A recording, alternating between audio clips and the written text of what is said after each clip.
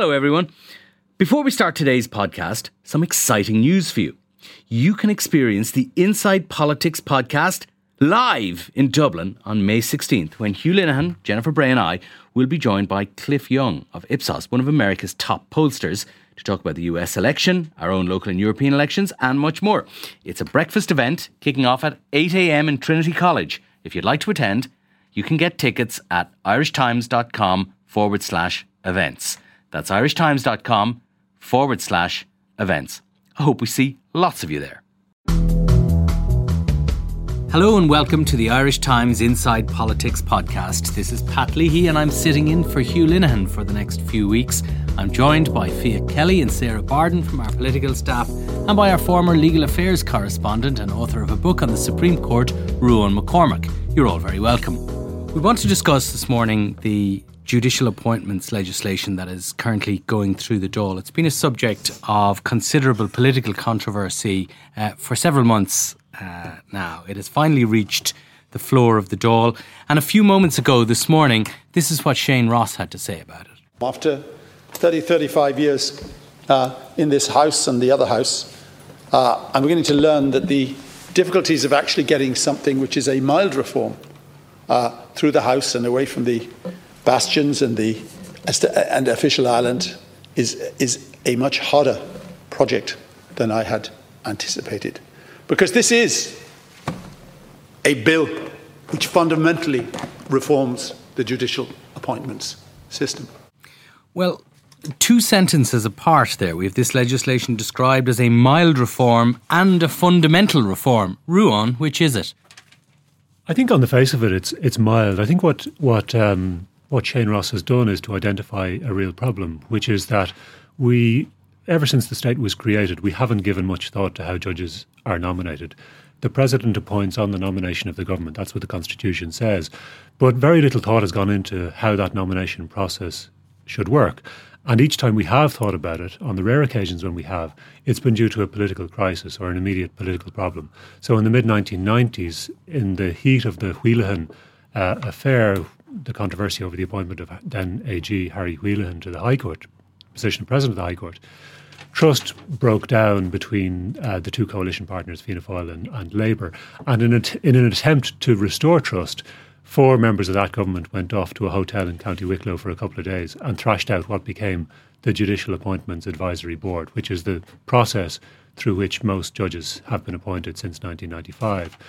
But they didn't do any serious research. They didn't look at what other countries have done. They didn't consult. They didn't go through any sort of elaborate process. This was a quick fix for a temporary political problem, and that's what Brian Cowan, who was one of those 4 politicians, subsequently called it.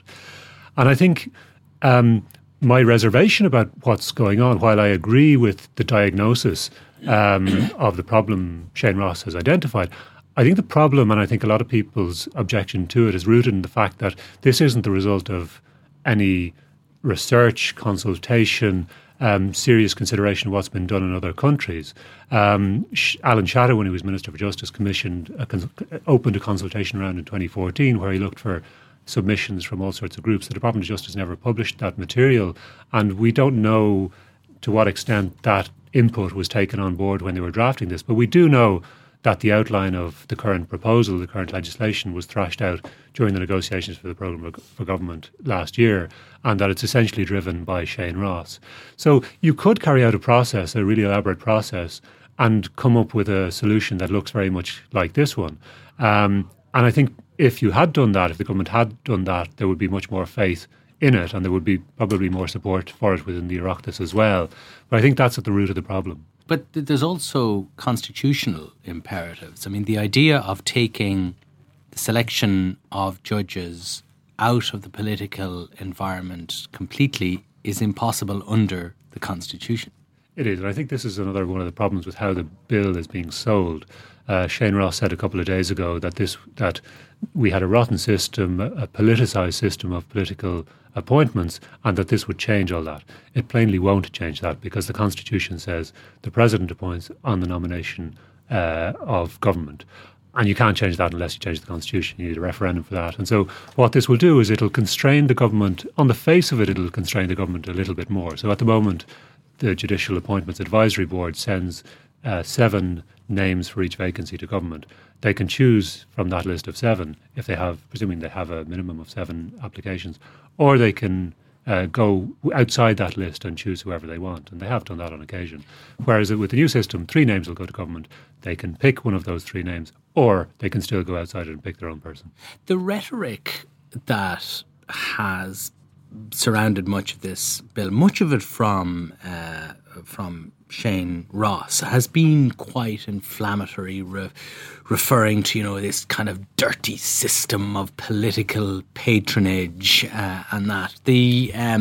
One gathers that their lordships are much put out by this. I mean, how genuine is their upset, and how damaging is that for the relationship between government and judiciary, which is always a kind of a properly distant and complicated one?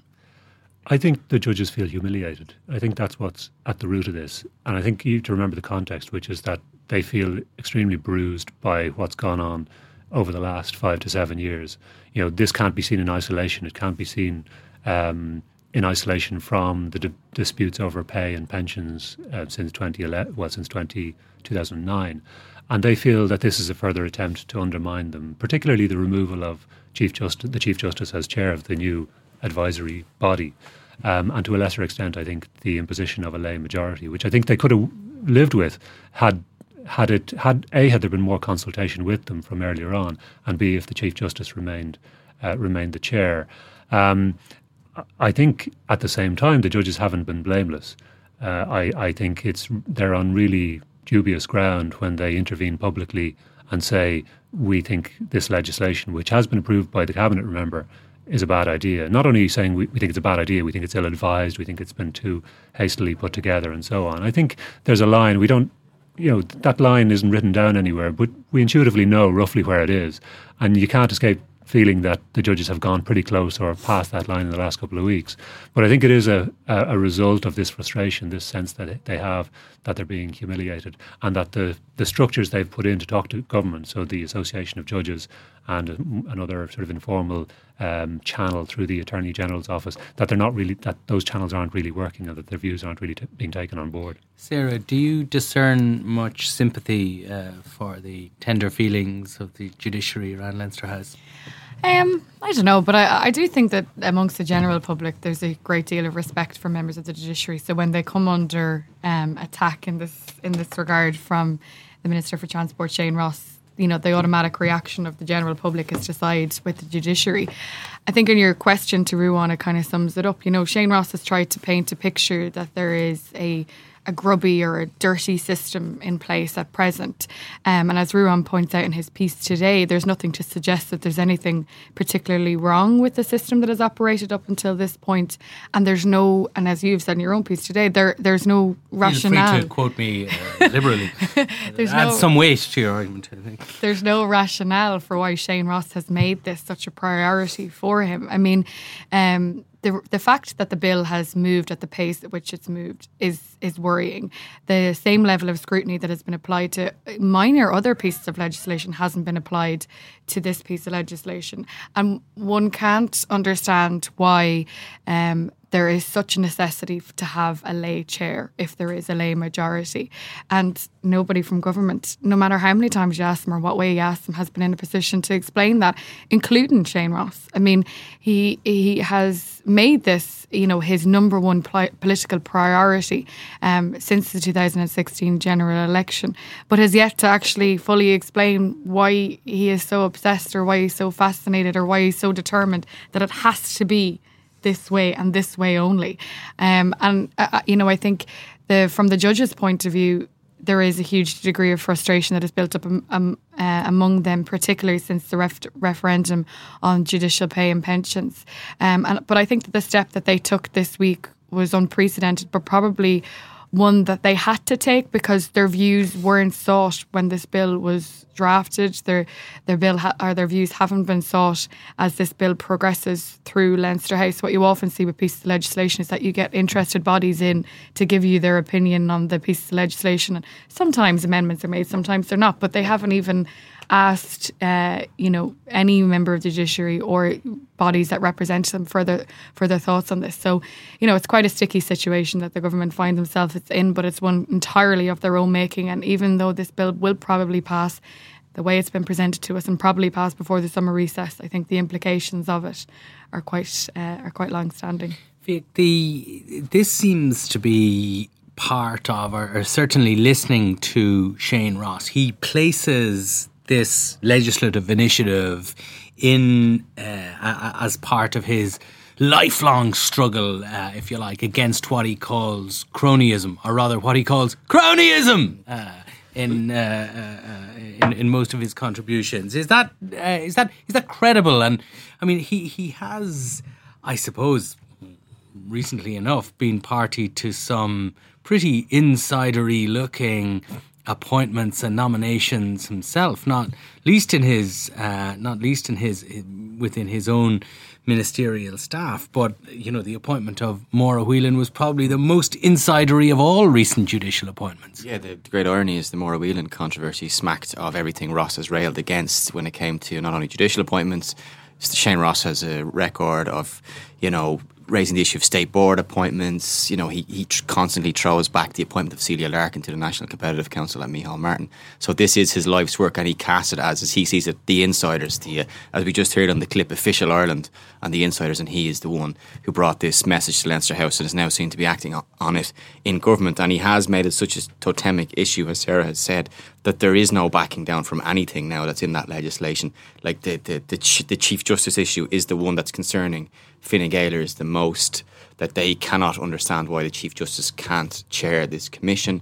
But because Ross has decided he's going to die in a ditch over this, and he has the government over a barrel on it effectively, because the Independent Alliance would be ready to support him on this if he decided to walk. Well, John Halligan definitely would, and perhaps the others would follow. And this is classic coalition politicking, isn't it? It's the smaller partner demanding something that the larger partner might see as unreasonable, but is willing to give up to keep the show on the road. Yeah, basically, there is no love for this in Fine Gael at all, but they acknowledge that it has to be done to keep the show on the road, that they made the independents swallow hard with the Maura Whelan appointment, and this is payback for it. That this was going to happen anyway, but this attempt to get it through the summer recess is the price they paid for it. Now, in saying that, Ruan's point about the judiciary making their voice heard over the last while has, I think, been listened to in some aspects in government buildings, particularly the point about pushing it through like emergency legislation and with undue haste. That's why we saw yesterday this idea of we're not going to push it through, we're going to let everybody have a say in this, there'll be no guillotines.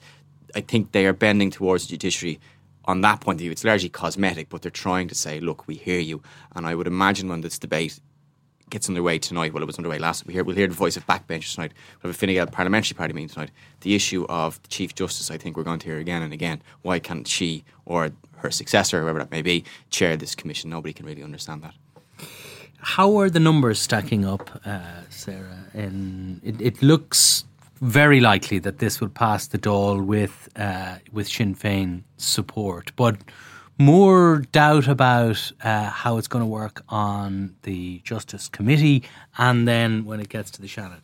Yes, so the Justice Committee is made up of 3 members of Fine Gael, 3 members of Fianna Fáil, 2 members of Independence for Change. That's Mick Wallace, Claire Daly. They spoke on the bill last night. Yeah.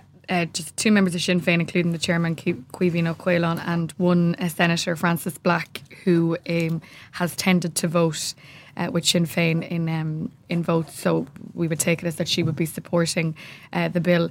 Now, Mick Wallace and Claire Daly spoke last night, and they actually referenced much of the stuff that Ruan and Fiach have said with regards to how they feel as the Justice Committee has been railroaded into passing this bill without the proper scrutiny that it requires. They were very negative about the bill, and the one thing they were very negative about was the imposition of the Attorney General on the Judicial Appointments Commission. They said that if this was supposed to be an end to political patronage, then why would you have a member of Cabinet sit on the Judicial Appointments Commission? They seem to be leaning towards voting against it, but they didn't state it categorically. I think that they'll probably be, going through the motions at the Justice Committee. But if if they do vote against it, you would have 3 Fianna Fáil TDs who would vote against it. That's 2 independent for change.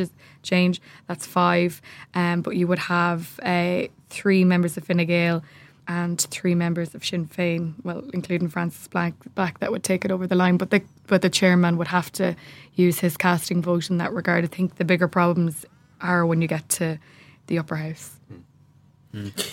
Like if you look at the upper house, of the upper house, if it rejects it, they kick it back to the Dáil, as has been mentioned. I think Sarah mentioned in her digest this morning what knock-on effects will that have with the Susan Denham's successor. Yeah. Like if it's kicked back to the Dáil, the rule is 3 months. Does that 3 months include the summer recess, or could we come back to wait till the Dáil sits again? It's unlikely at this stage to be the methodology by which Susan Denham, the Chief Justice's successor, is chosen. I think so. I think the Chief Justice wouldn't have gone through JAB anyway. I think that would have been a decision that the government would take, and I can't. I'd be very surprised if that appointment was delayed because of the delay in enacting this legislation. I think they would just take a decision at Cabinet. They might feel obliged to have more of a discussion at Cabinet this time than they did when appointing Maura Whelan to the Court of Appeal. There might be some more window dressing applied to it this time, but I think the government could and probably would take that decision pretty quickly. There is, in a lot of the debates that I've heard, and I've listened to Shane Ross's speech in the Dáil this morning, there is an inherent contradiction, I think, between his consistent and acerbic, virulent almost attacks on the system of appointments and his praise for the quality of the judiciary and its performance. I mean, if the system is so awful, how does it produce such brilliant judges? Well, this is the question. I mean, he has some great slogans, and I don't think anybody would object to the idea of eradicating cronyism in Irish life and making appointments transparent and so on. The problem is, what evidence is there to suggest that political patronage plays a big role in judicial appointments, particularly in the superior courts?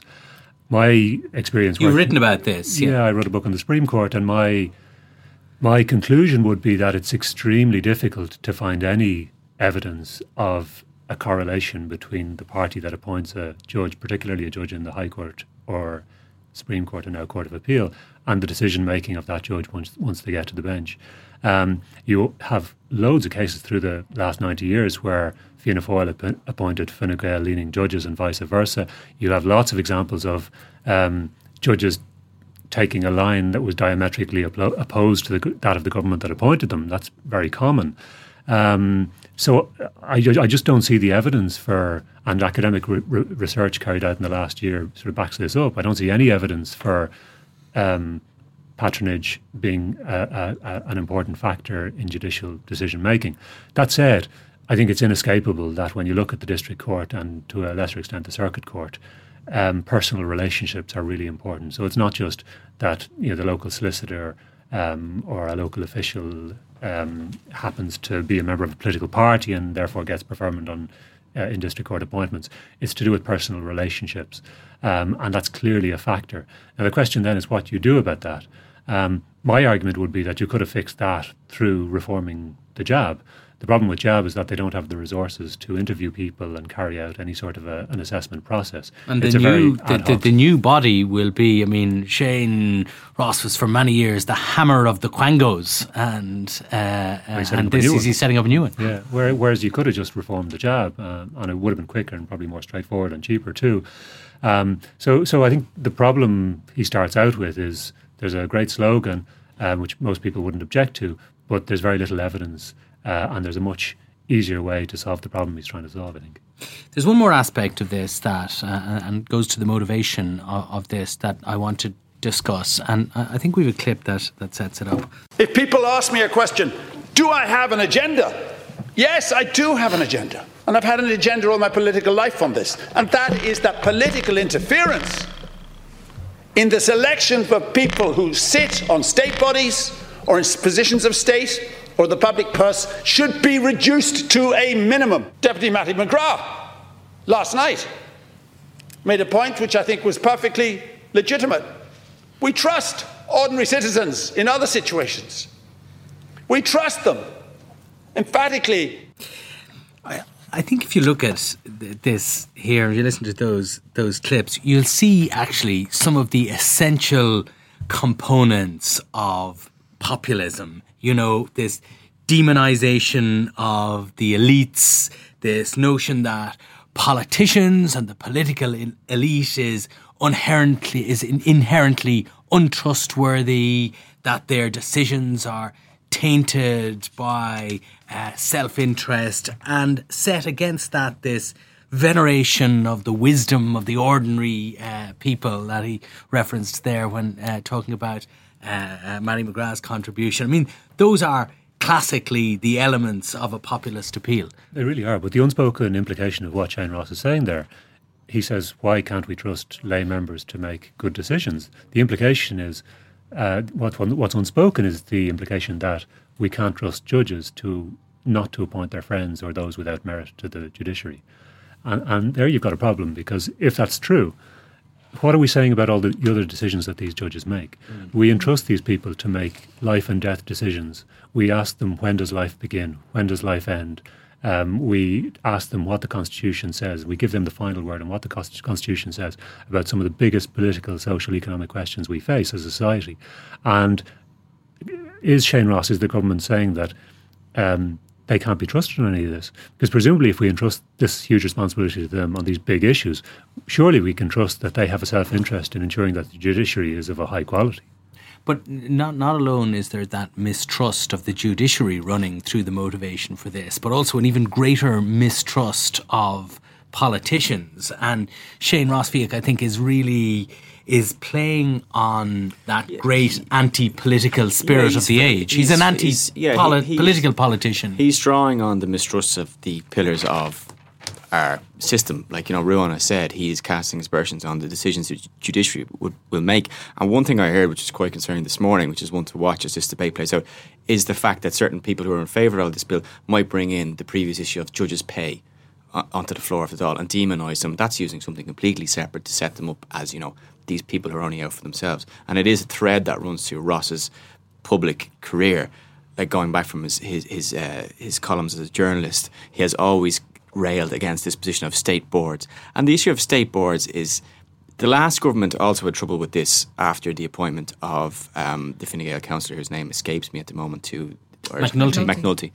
And they reformed the system to such an extent that you have to go through an interview process. I think they still hold a certain degree of discretion themselves. But a couple of people have said that actually goes against the spirit of people volunteering for these boards, because the remuneration of them is not very great. Yeah. It's a couple of grand only. You actually find yourself out of pocket for doing it. A lot of people do it out of a sense of public spirit. Now, there are people who want to get on it for networking reasons, etc., etc. But the fact that it's so restrictive now, it doesn't encourage people who may have expertise to do so. And Ross's way of pursuing his political goals is going further down that road. And in fact, it actually repels people from taking part in public life to a certain extent. He's made serving on a state board so unappealing to the majority of the public. I mean, what Fiach said is right. The majority of people that serve on state boards is because they want to do something good for the organisation in which they've applied to be a member of. I mean, he has made serving on a state board like a really dirty thing to do. To have a state board appointment on your CV is something, that is wrong or something. What he's actually done, in addition to what the government brought in for his own department, he sent out a memo in December to say that he wouldn't, that he would be abiding by the government process with regards to state board appointments, but he'd also be adding further restrictions for his own, bodies that are under his own department's auspice. So to end this thing of having 10 names sent to him, because heaven forbid he'd have to look at 10 names of people before he could pick state board appointments. He only wants 3 people now to come to land on his desk. They go through one interview process with the Public Appointment Services state board appointments. He wants them to go through a second and potentially a third before their names come to his desk. Like, this is Ireland. We're a country of a couple of million people. Like, there's only a certain amount of people for every sector of the economy and society whose expertise you can draw on, or whose expertise you would want to draw on. Yeah. Let's be honest. And you're repelling people from doing that. I know someone who served as the chair of a state board who gave it up because he said, look, I'm out of pocket for all the work I'm doing. It's not worth the hassle. Why would I bother? And if that's the climate we're encouraging now, it doesn't speak well for the state of our public life. It's a difficult political tightrope for him to walk because by virtue of his office, he's at the apex of political power in Ireland. And yet his prime motivation for in many of his initiatives there appears to be to drain that office of as much political power as he can. Yeah, I think, I mentioned in my digest this morning that Ross as a politician and a person has not changed, but his position has. He's now a cabinet minister. So while he was a headache to people on the opposition benches, he's now a migraine in government. I think, he is in a position now where he has more interest in matters that are outside the remit of his own department. And it's a win-win situation for Shane Ross. It seems like whatever he proposes, in whatever department he chooses, will get across the line because the government are so determined that they want to keep this afloat because Fine Gael and Fianna Fáil are not ready for a general election. I suspect this will be the high water mark of his, achievements in government, though. Given the ill feeling this has engendered in Fine Gael, I don't think that he can push as hard on anything else as he's pushed on this if it comes to the crunch again, because this is written into the programme for government. He doesn't have anything else as totemic as this for himself, other than step-aside Garda station, which he's going to get anyway. But if he decides to push once more, like he's pushed on this, I suspect Fine Gael might try and face him down, because the ill feeling that this has brought to the cabinet room, to the Dáil, I don't think people will want to revisit again. But it is fair to say that he's probably one of the most powerful politicians in cabinet. Yes. I mean, the two things that he has asked for since the general election is the reopening of step-aside Garda station and this bill to be processed and passed. Both of those things have been done. If you look at Finian McGrath, I mean, he asked for Beaumont Hospital a cystic fibrosis unit to be opened in Beaumont Hospital. John Halligan, we all know the situation there with cardiac care in Waterford, neither of which have progressed to any great extent. The Beaumont Hospital issue hasn't come to a head yet, but if it doesn't, it could cause trouble as well. But Ross is the one who shouts the loudest and gets the most attention, so he uses that leverage to great effect for his own personal point of view. But it is classic coalition politics. The junior party always has to get something. For the Labour Party, it was the X case, it was the same-sex marriage referendum. Those were the issues it asked for and got. Didn't get much else besides. And yet gets no credit. And yet gets no credit, but they have to get something. And they have to make their voices heard at some stage. And this is one of the issues that Ross, for whatever reasons, has decided he needs to make his voice heard. Well, a central part of the other work of government, insofar as there is any other work of government at the moment, would be the construction of the budget. And the first stage of that process took place this morning. Fiach, you were down at the National Economic Dialogue in Dublin Castle. Just very briefly outline what that process is and how it fits into the beginning of the budget process. Yeah, it was this NED, as it's called, though someone said it was like TED, but nowhere near as interesting at all. It basically was a kind of a sop to the social partnership process of days of yore. Basically, you bring in all, trade unionists, people who are concerned with issues like housing, social policy, into a room, ask them to give their views to ministers. Half the cabinet is down there listening to it, although they come and go. There's not much by way of substance comes out of it, apart from the fact it's the government saying we are listening to what you say. It's a process in moderating expectations for the budget. So it's the first part of the budgetary process. We are here, we are listening to your priorities. The Taoiseach gave a speech down there which he reprised his themes of, I want to give something to people who contribute to society. And on the way in, he spoke of his insistence that he will reduce taxes on work in this budget, even though the fiscal space is very limited for 550 million net. Tax cuts are still on. Tax cuts are still on, he said. And bear in mind that 550 million is inclusive of the public sector pay deal, so this is very limited. But what he did say, he said he was open, or he said he wasn't ruling out other revenue-raising measures to pay for reducing taxes on work. So, could see the Department of Finance working various schemes that would raise revenue elsewhere in the system to pay for his promise of, as he put it, the people who get up early in the morning and pay for society.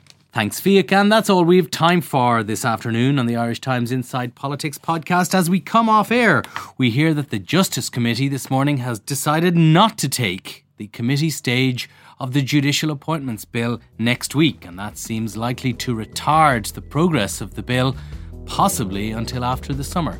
So we'll be talking about that one again. Thanks for listening.